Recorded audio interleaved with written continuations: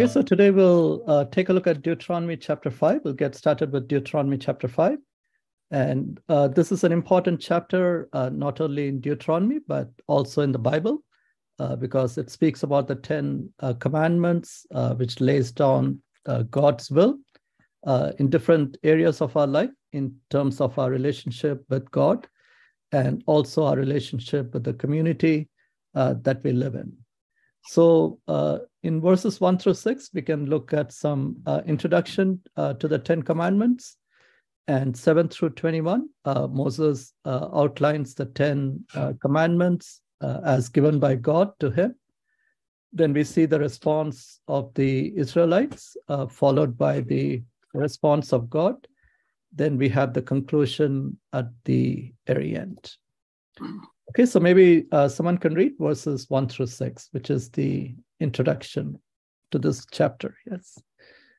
Okay, so we're looking at book of Deuteronomy, where Moses is continuing his exhortation to the second generation of Israelites. And he is kind of repeating some of the commandments that were given to the in the earlier case. So we see that Moses is speaking to Israel, and we'll continue with that.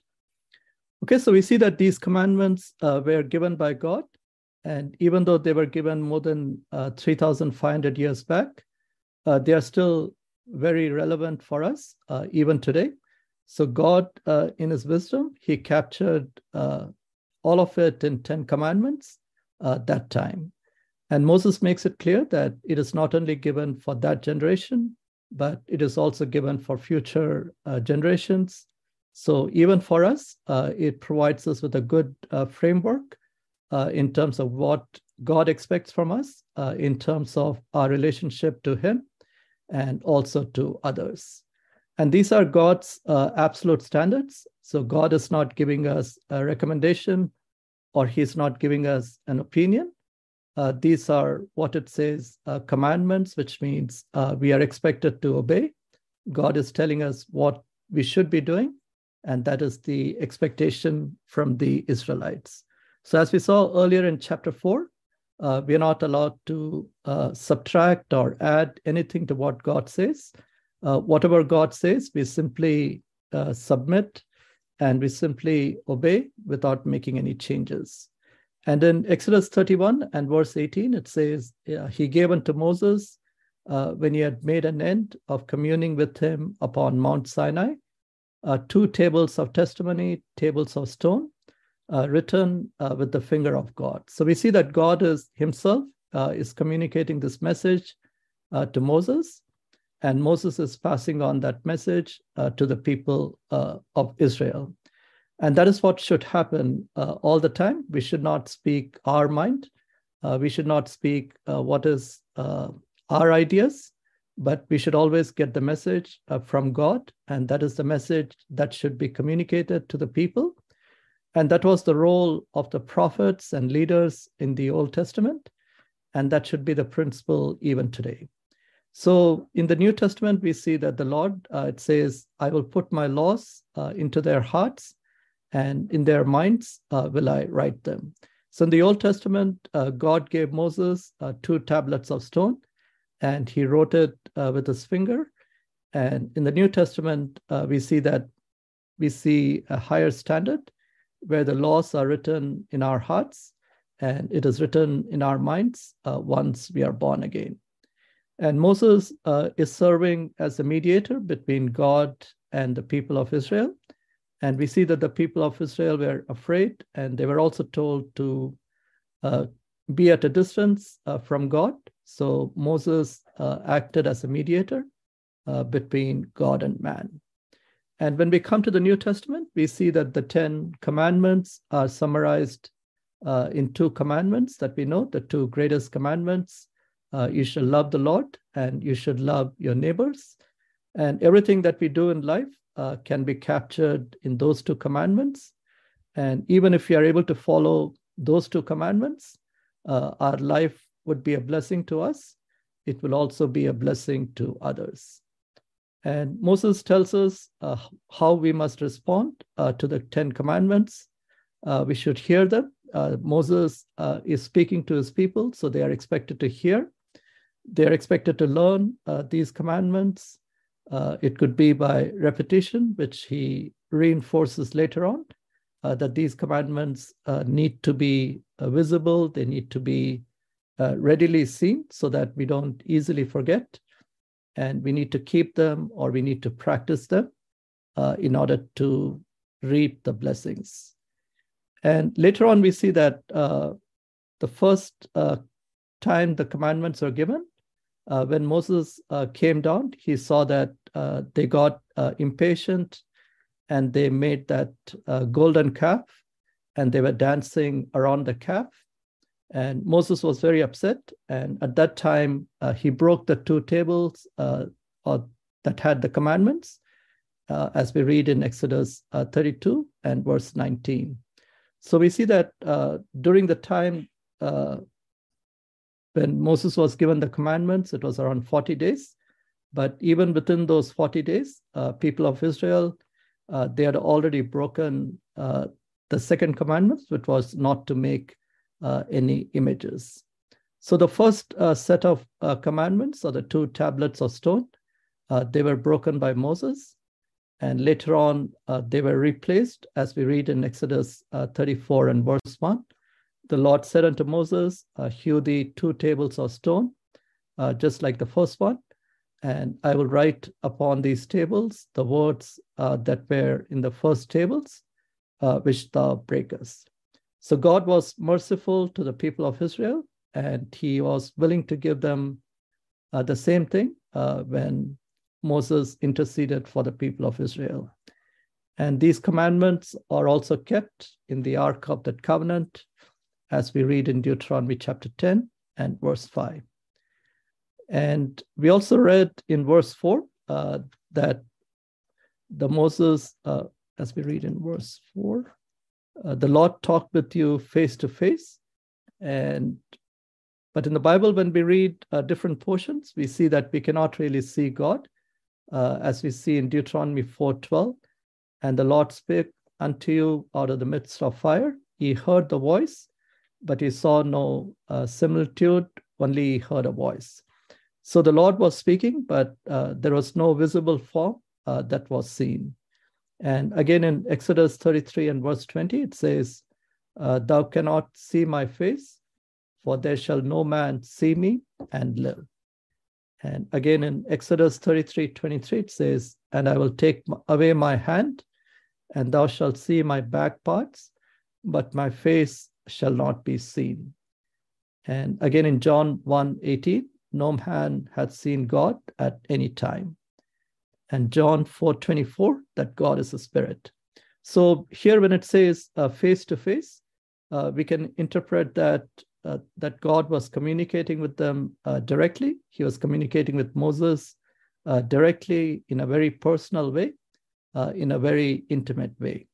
So even today, God is able to speak to us, just like he spoke with Moses. And even as we read in the scriptures again and again that the Lord spoke to Moses, in the same way, the Lord is able to speak to us very clearly. He is able to give us clear directions in terms of the decisions that we need to make, and so on. So as we are reading these scriptures in Deuteronomy, and as we see the Lord interacting with Moses in a very personal way, we also need to look in our own life and see whether God is interacting with us, whether God is speaking to us. And if God is not speaking to us, we need to examine our lives and see if there is any sin in our life which is preventing the Lord from communicating with us. So once we are born again, we can be confident that the Lord will speak to us. And the only reason the Lord will not speak is that if there is any unconfessed sin in our life. Okay, and in verse 6, it tells us that the Lord brought them out of the house of bondage. And we saw in chapter 4, Egypt was compared to an iron furnace. So we see that God was their redeemer, God was their deliverer. They were living in very difficult and harsh conditions in Egypt. But God, in his grace, in his mercy, he came and delivered them using Moses as the leader. And since he delivered them, he is entitled to make some demands on the people of Israel. Since he gave them that freedom, he also expects something in exchange. And in this case, he is asking for obedience to the 10 commandments. So if you have a choice between living in bondage and disobeying God, or living in freedom and obeying God, obviously freedom is a better option. And that is the option that is given to people of Israel. God has delivered them. And in exchange, he expects obedience. Okay.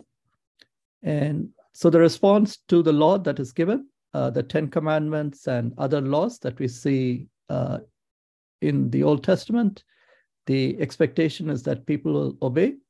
In the same way, once we are born again, once we receive the gift of salvation, which is also a great gift, just like the people of Israel were given the great gift of freedom, we have been blessed with the gift of salvation. And that also comes with some expectations, right? So we often read Romans 12:1, where we are asked to offer ourselves as a living sacrifice, which is a reasonable service. So once we are born again, that is the expectation that we would live a life that is fully committed to the Lord, which is fully surrendered to the Lord. And we would offer ourselves as a living sacrifice, which is a reasonable service. And in 1 Corinthians 6:20, it again says, "For you are bought with a price," or we have been redeemed with a price, which is the blood of Lord Jesus Christ. And since such a high price has been paid, it is reasonable for God to expect something in return. And Paul says we should glorify God in our body and in our spirit, which belongs to God. So if you're truly born again, the true salvation experience should be followed by fruit, or it should be followed by good works.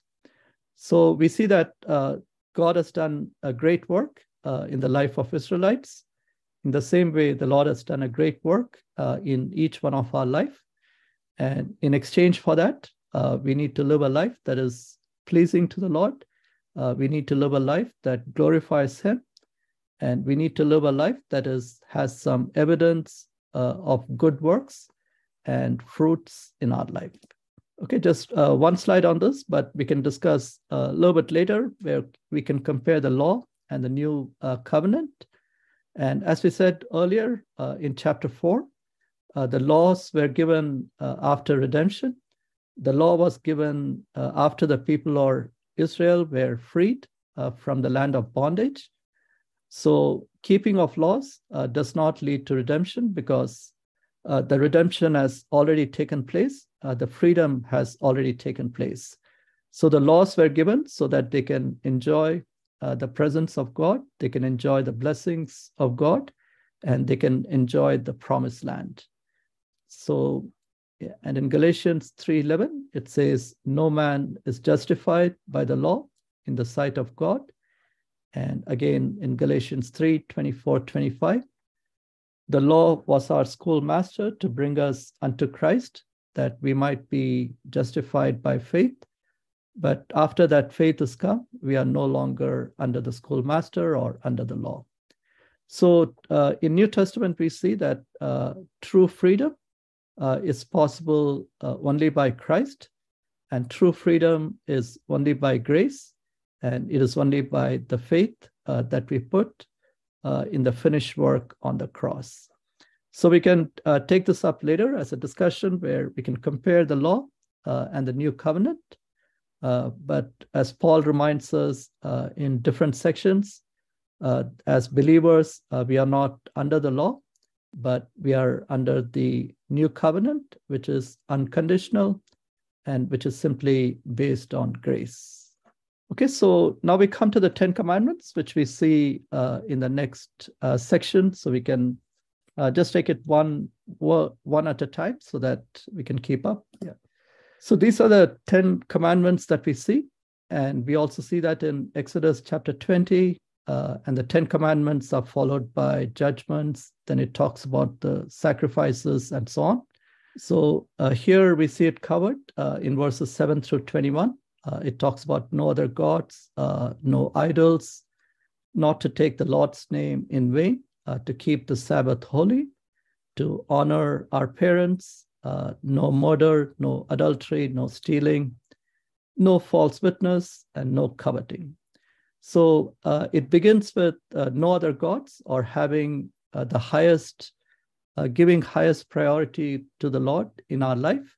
So he should be our desire.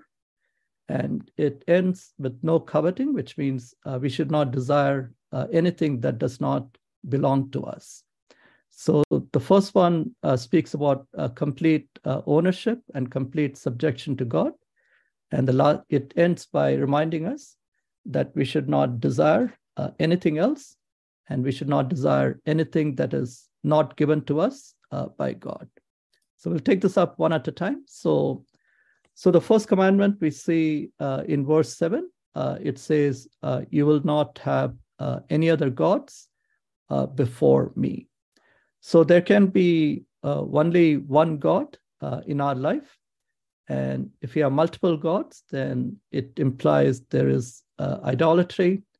And the Bible speaks about the relationship between Lord Jesus Christ as our bridegroom and the church as his bride. So if you have any other gods in our life, it is also an example of adultery, because you have some other love in your life. So that is the first commandment, that we should not have any other gods besides, maybe someone can read number 2, which we find in verses 8 through 10.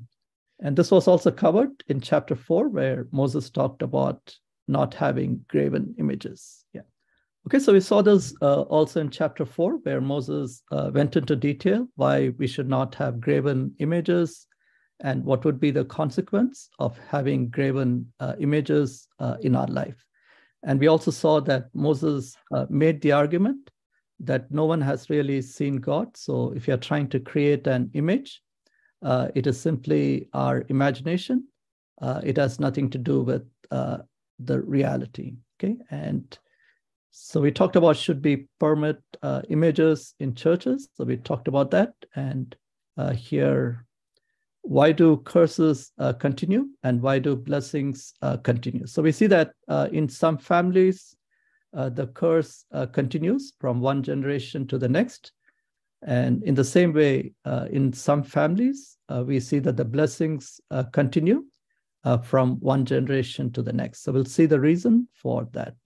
So as we saw in chapter 4, here Moses is again reinforcing that no images that represent God should be permitted. So we should not have any image of God in our homes or in churches and so on.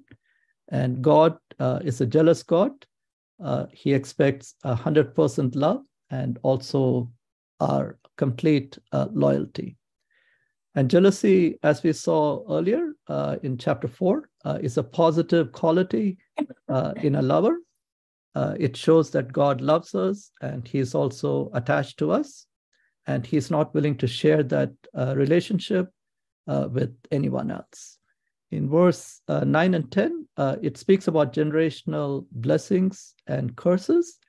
It says the iniquities will be passed on to the third and fourth generation if they hate me or if they hate God. So the condition is that the curses will continue to go from one generation to the next. If they continue to live a life of rebellion, if they continue to live a life that is in disobedience to God and to his principles. So we can always break the curse by coming to the Lord or by obeying the Lord. But if you continue worshiping idols from one generation to the next, then we will continue to be cursed. But at the same time, we see that mercy can flow from one generation to the next. if the next generation continues to obey God, right? So if our children continue to honor God, then we would see God's mercy in their life. We would see God's blessings in their life. But if our children are rebellious, then it's quite possible that they would be chastened by God, or they will incur the blessings being taken away. So the curses and mercies, they are not automatically being transferred from one generation to the next. Those who hate, Moses is saying they would be cursed, and those who obey would enjoy mercy. So curses in our life can be reversed by repentance. And that is what we find in the New Testament. The judgment of God can be reversed by confessing our sins and coming to a point of true repentance and putting our trust in Lord Jesus Christ. In the same way, the blessings can be lost when we live a life of disobedience. So even after we are born again, if we live a life that is contrary to what the Lord expects, or if we become lukewarm in our faith, or if we simply drift away, then we can lose the blessings that the Lord has kept for us. But we can see that all of it can be reversed at any point by simply repenting, because God is not only a God of justice, but He's also a God of mercy. And we see again and again that the Lord always responds when we repent and confess. Okay, so just wanted to reinforce that we cannot have any idols or images in our churches and in our homes. So no matter how pretty they look, no matter how they appear, they may make the church look beautiful, but we cannot have any idols or images. And Paul reminds us again in Romans chapter 1, 22 and 23. He says, professing themselves to be wise, they became fools, and they changed the glory of the uncorruptible God into an image made like to corruptible man, and to birds, and to four-footed beasts, and creeping things. Okay, so that is what we see in many religions. They have reduced God to something that is made by man. It could be birds, it could be beasts, it could be the sun, moon, and stars, and so on. But that is not the image of God. So man has corrupted the image of God by trying to create something with their hands, and that is not acceptable to God. And God considers such things as foolish. So any idol worship is also considered foolish and not acceptable to God. So a God who is living cannot be represented by an idol, and we cannot have a relationship with a dead idol. So there might be many idols in different temples, but those are simply works of art, or they are works of man, and you really cannot have a relationship with a dead person, right? So idol is something that is dead, so you cannot have a relationship with a dead person. And our God is a living God, so He cannot be captured in an idol.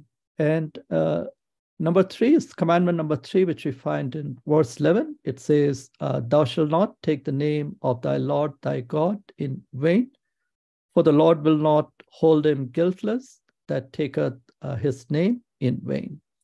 Okay, so commandment number 3 tells us we need to have utmost reverence, even to bring the name of God into our lips.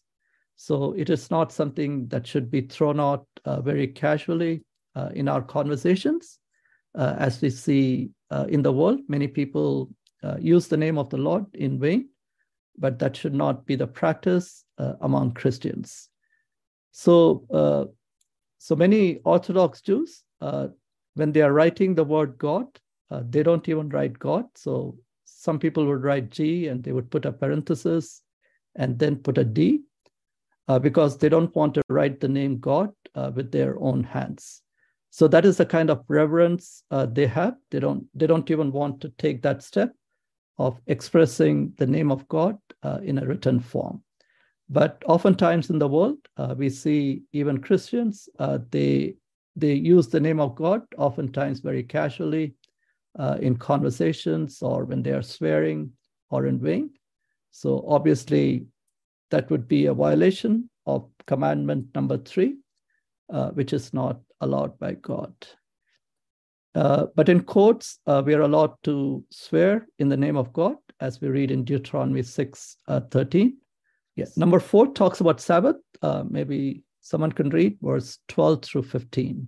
Okay, so when we talk about Sabbath in relation to commandment number 4, it can go back to what we read in Genesis chapter 2, where the Lord worked for 6 days. Then he took rest on the 7th day. So the Sabbath seems to come from there. And the punishment for breaking Sabbath in the Old Testament laws was death. And it should also be rest for everyone.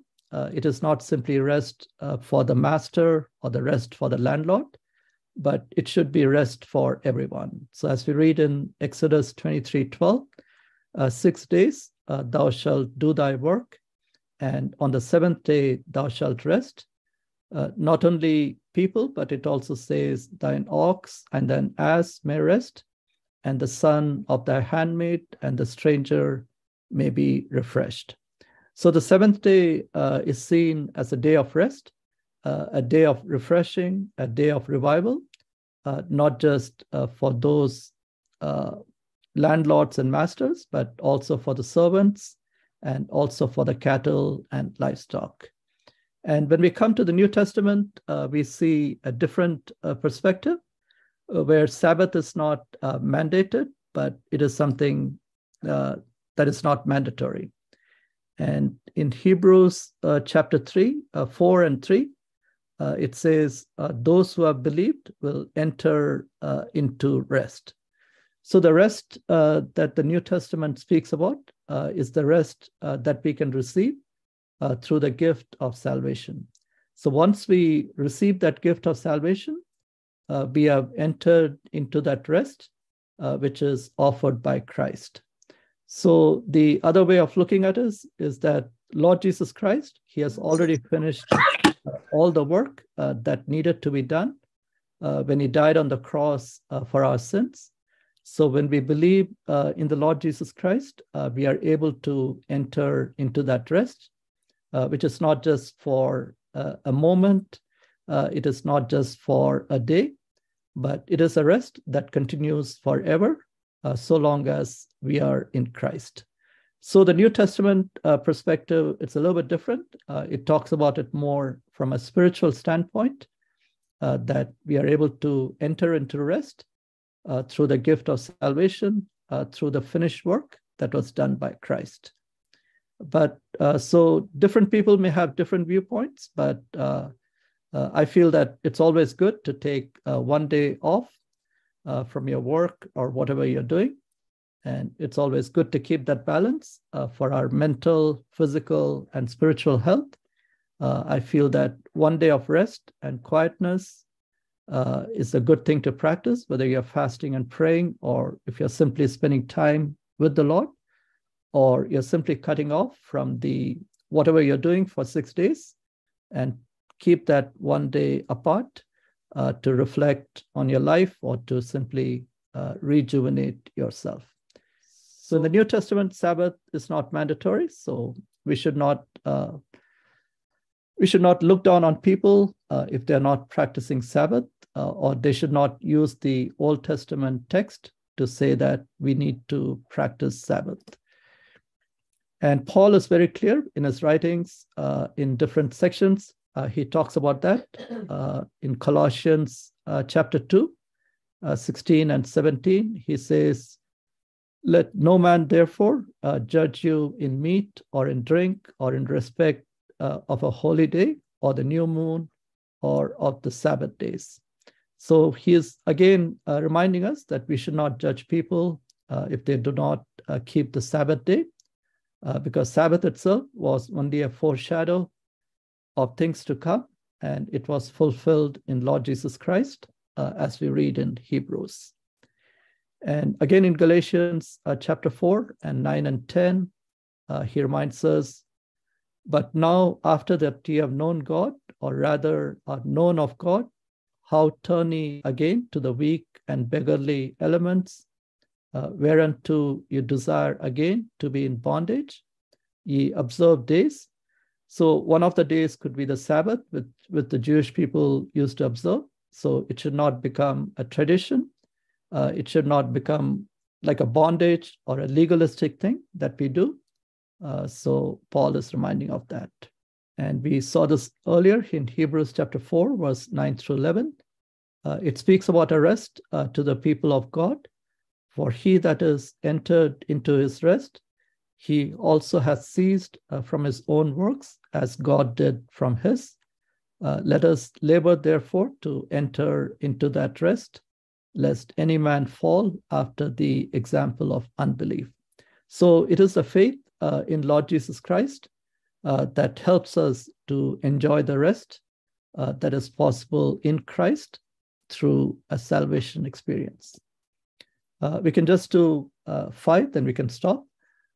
So the 5 speaks about honoring our parents. So it says, honor your father and your mother, as the Lord thy God hath commanded thee, that thy days may be prolonged, and that it may go well with thee in the land which the Lord thy God giveth thee. So here again, they are given, Moses is giving them instructions for the promised land, and he is telling them that they need to honor their parents. And if they do that, God's favor would be upon their life, and they will also enjoy extended life in the land. So, and Paul repeats that in Ephesians chapter 6, 1 through 3, where he talks about children honoring their parents. And when they do that, it comes with the blessing of long life and God's favor. And also on the practical side, when we observe, when children honor their parents, it leads to homes that are stable and happy and peaceful. And if the homes are happy and stable, it would translate to a church which is healthy. It will translate to a community that is healthy. And eventually, it will lead to a society and a nation that is stable and happy. So the reason why we see so much of trouble in our country, so much of trouble in our homes, and maybe so much of trouble in our churches and communities is because the foundation is missing. The children are not honoring their parents, or they're living a life of rebellion, or they are going against the commandments of God. So that leads to a home that is very dysfunctional, and those are the people who are coming to church. So the church itself gets polluted, and they're not being good witnesses. So the community also gets poisoned, and eventually the whole nation becomes unstable. So we see that there is a lot of value in the 10 commandments that the Lord is trying to teach Moses and the people of Israel. And had they followed these commandments, then obviously they would have built a society which would have been very strong, and a nation that would have been very strong, and families that would have been strong. So that's why Joshua said, as for me and my house, we will serve the Lord. So that's the high standard that Joshua had. And because of that, blessings would come.